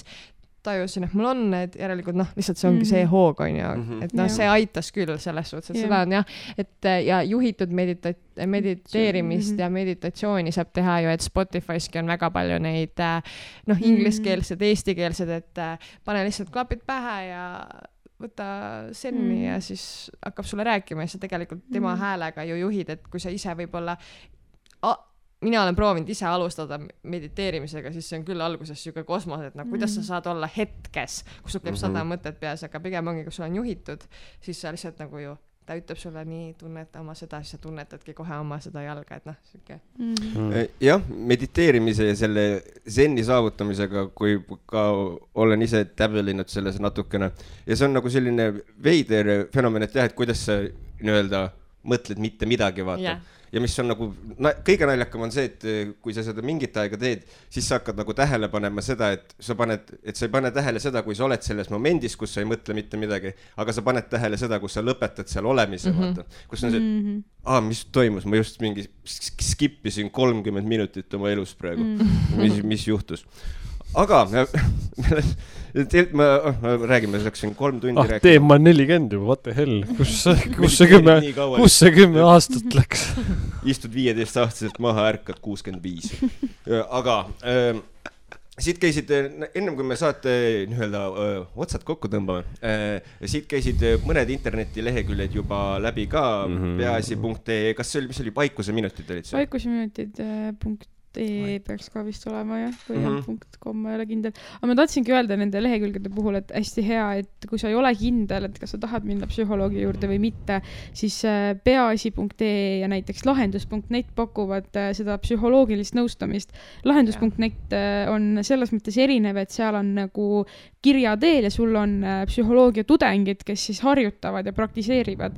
Et sa saad sinna kirjutada oma kirja ja sulle tuleb vastus ja see ongi nagu selline nõustamine ja lahendus või see, mis lahendus, peaasi pakub sellist kiiret nagu chatti ja nad pakuvad ka minu meelest äkki oli kuni 3 korda tasuta seda veebinõustamist, et sa saad ennast sinna kirja panna, et see on ka väga hea koht, kus näiteks kirjutada sinna chatti ja küsidagi, et okei, mul on nii ja nii ja nii, ma ei tea, mida teha ja see nõustaja saab ju sinulle öelda, et davai, et tule meie nõustamisele või davai, mine proovi sinna endale psühholoogi juurde aeg panna või et proovi neid meetodeid, et need on nagu väga head kohad, kust küsida ka seda, et nagu mida ma edasi peaksin tegema, kas ma peaksin minema psühholoogi juurde, kas ma peaksin minema psühhiaatri juurde. Ja tegelikult on ju ka telefonid. Jah, et kõik need kriisiabitelefonid ja need hingehoiutelefoni numbrid ja kõik see, et noh, need ongi selleks, et olla sulle olemas, et kui sul on vaja, siis sa helistad sinna ja küsid. Et muidugi helistamine on ääretult raske, ma tean seda enda kogemusest, et mulle üldse ei meeldi helistada, aga noh, kui sul juba see hetk on, siis seda julgust on nagu natuke kergem kokku võtta, et sa tahad kellegiga rääkida ja sa tead, et need numbrid on olemas ja saad sinna nagu helistada. Ja ma tahtsin korra, seal oli ka, mis oli, hingeabi oli üks, meil on isegi hingeabi või midagi see. Hingeabi minu arust on olemas küll. Okei. Aga seda... Taaskord, ma isegi pean piinlikkusega tunnistama, et ma ei teadnud, et selline asi on, sest see on vist ka üks probleem, et inimesed tegelikult vist isegi ei tea tihti peale, et kust seda abi ja need numbrid on vist tegelikult kõige nagu raskemad nii-öelda, et need on vist need, mida inimesed üldse tegelikult ei tea, et on nagu nii palju erinevaid numbreid, et on olemas venekeelseid need nõustamisnumbrid ja on olemas inglisekeelsed ja eestikeelsed ja seal on terve öö vältel ja mingi hommikul 7-7 ja noh, et seal on nagu nii palju erinevaid variante, kellele sa saad nagu helistada. Et need numbrid on vist kõige raskemad, aga see peaasi on vist nagu ilmselt enamus tegelikult teavad seda, sest seda on nii palju sellega tegeletakse hästi palju ja jagatakse hästi palju seda infot, mis on väga tore. Nõus. Seda ma tahtsingi, et need leheküljed käiksid mitu korda läbi. Aga samuti tegelikult, olgem ausad, et need lehekülgedeks, et sealt saab ka nagu infot, aga kui ikkagi seda kommuuni tunnet on vaja, siis ongi, et Facebookis on erinevad need tugigrupid olemas, kas või need ATH, mingi ATH Eesti Liit või ATH see tugigrupp, et nendega liituda või Eesti noorte vaimse tervise liikumine, et neid kommuune tegelikult vaimse tervise alal on olemas. Ja nad korraldavad näiteks Eesti noorte vaimse tervise liikumine korraldab nüüd Tallinnas kui Tartus igakuiselt mingeid kokkusaamiseid, kus sa võid rääkida, kui sa tahad rääkida seal enda asju, sa või mingit vaba ruumi, kus sa saad nagu keegi pakub mingi tegevuse välja, et see ongi selline suur kommuun nendest inimestest, kes on neid asju kogenud ja nad oskavad nagu üksteisega nagu olla ja hoida ja toetada, et see on ka nagu üks koht, et kui sa tunned, et sul on nagu vaja sellist kommuuni tunnet või seda, et et keegi on samas olukorras kui mina, siis need on ka need võimalused ja et selles mõttes tuleb lihtsalt otsida neid ja neid jagatakse tegelikult päris tihti ka internetis. Ja meiega võib olla tõendustud. Jah. Väga tore.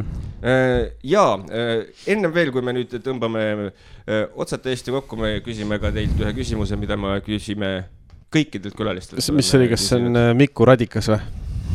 Või Tradikas või? Radikas ja mitte Radikas. Ja Tradikas oli uus noortepärane sõna, mis sina lõid. Aga küsimus kõlab, nii et rääkige, kas teil on mingisugune selline mõte või tsitaat, mis on kuidagi jäänud kahe kõrva vahele ja mis kuidagi on saatnud mingi aeg ja mida tuletad enesele meelde just nendel päevadel, kui ei ole võib-olla kõige selline parem enesetunne? Mina võib-olla kasutan sellist mentaliteeti, et oled tänasest iseendast homme natuke parem. Ja mitte see, et ma peaksin ennast inimesena paremaks muutma, et ma peaksin kogu aeg olema parem ja parem ja parem inimene, vaid see, et ma ikkagi ütlen endale, et kui täna oli see päev, kus mul oli halb olla, okei, ma olen homme natukene parem, vaatan, kas ma saan, ma ei tea, voodist välja või äkki lähen õue. Et ma nagu annan endale seda aega ja ikkagi võtan nagu päev korraga ja proovin olla nagu igal päeval maksimaalselt parim inimene, nagu, mida ma saan endast üldse nagu anda. Et see on ilmselt see, mida mina kasutan oma elus. Et jah. Mõtlen ja ma olen nii blank lihtsalt. See on ka hea blank. Ma ei teagi, võib-olla raskematel momentidel... See on see basic see, vaata, et on okk olla, või see tähendab, on okei mitte olla okei või mis see on. Ja. Ei no, ei peagi olema. Ei no, lihtsalt mul nagu mingit tsitaati kindlasti ei ole. Mul lihtsalt on nagu... Te pea ole pildigi mõtet. Ei lihtsalt...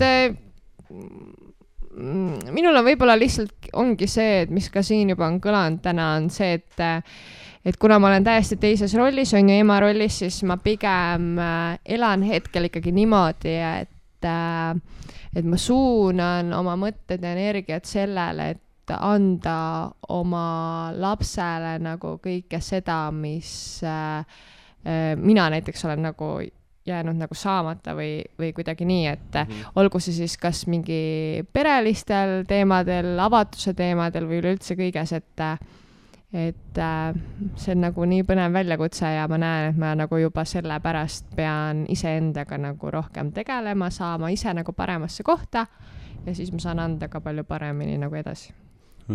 Super! Väga Igal juhul me oleme läinud normaalselt üle tunni, aga samas see ei ole lugu. Suur. Esimene osa tuleb lühem lihtsalt. Suur aitäh, et saatesse tulite. Kõikidele kuulajatele tšekkige podcasti See olen mina. Kust võib internetiavarustest, Facebookist saab kätte selle? Instagramis oleme täiesti olemas, et See olen mina podcast, nii et siis võite sinna vaadata. Facebookis me veel ei ole. Et Instagramis on siis hetkel see, ja kuna sotsiaalmeedia on poppe noortepärane, on teil ka mingid enda isiklikke mingeid sotsiaalmeedia asju, kus inimesed võiksid teil silma peal hoida või ei? Minul on avatud avalik Instagram selles mõttes Kisakõri Mari, ma ei tea, seal ma jagan mingit mainti vaeva. Kuigi ma nüüd annan selle nime edasi ilmselt oma lapsele, sest et tema on rohkem Kisakõri, aga ühesõnaga iriis, noh. No mina tooks veel võib-olla oma vaimse tervise klubi, et kuigi see klubi hetkel on sellises uuendusfaasis ja tahab nagu kõrgemale ja kaugemale jõuda, siis Instagramis on ikkagi olemas vaimse tervise klubi. Super! Eks me mingid paneme sinna linkidena ka kindlasti. Ja, mingid kindlasti nii palju kui saab, paneme lingid juurde, et on mugav kohe posti pealt klikkida. Suur aitäh, et leidsite täna rohkem kui tunni. Jaa, kuule, ma tahaks siia lisada tegelikult sükse asja veel. Sorry, ma segan sulle vahele, sest tahtsin tulnud cut-offida juba kõike. Ma tean, me oleme väga kaua siin olnud. Aga ma tahtsin öelda tegelikult seda, et kõik, kes meid peaks kuulama, siis me ootame oma podcasti alati inimesi rääkima ja oma lugu jagama ja seda võib ka teha täiesti niimoodi, et ei pea ise tulema kohale ja ennast nagu, ma ei tea, mina olen Mari, olen sealt, vaid võib ka täitsa nii, et kirjutad meile, me räägime ise selle loo näiteks linti või siis jagame kuidagi sotsiaalmeedias täiesti anonüümselt, et see on kõik nagu väga okei. Nii et kui tahab ja lisaks ongi see, et mis ma ka enne mainisin, et kui sa ise võib-olla ei taha ühendust võtta või ei tea täpselt, kust infot saata, siis meie poole võib ka alati nagu pöörduda läbi siis näiteks Instagrami, kõige lihtsam võib-olla, et kuule, mis olukord, et kas sa oskad näiteks nagu nõu anda või näiteks kellegile suunata, et kes on sama ka kogenud, et siis me saame näiteks ka inimesi omavahel kokku viia, et me ei pea ise seal üldse midagi vahendama. Aga rohkem ei tahtnud öelda. Super, muidugi. Väga hea, seega inimesed, kes tunnevad, et on raske, siis ärge muretsege, te ei ole üksi. Inimesed, kes hoolivad ja võib-olla nii-öelda murravad pead samade probleemidega, on lähemal, kui te oskate arvata ja koos oleme me kindlasti tugevamad kui üksi. aitäh, et tulite! aitäh kutsumast!